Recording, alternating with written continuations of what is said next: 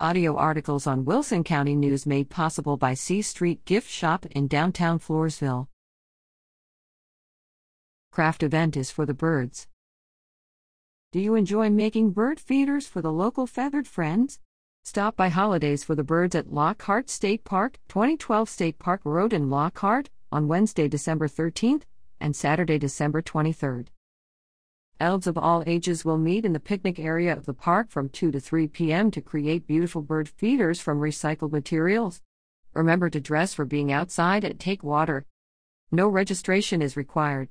This holiday event is free for children 12 and under. Regular park entrance fees of $3 for adults will apply. For more information, call 512-398-3479 or email lauren.hartwick@tpwd.texas.gov.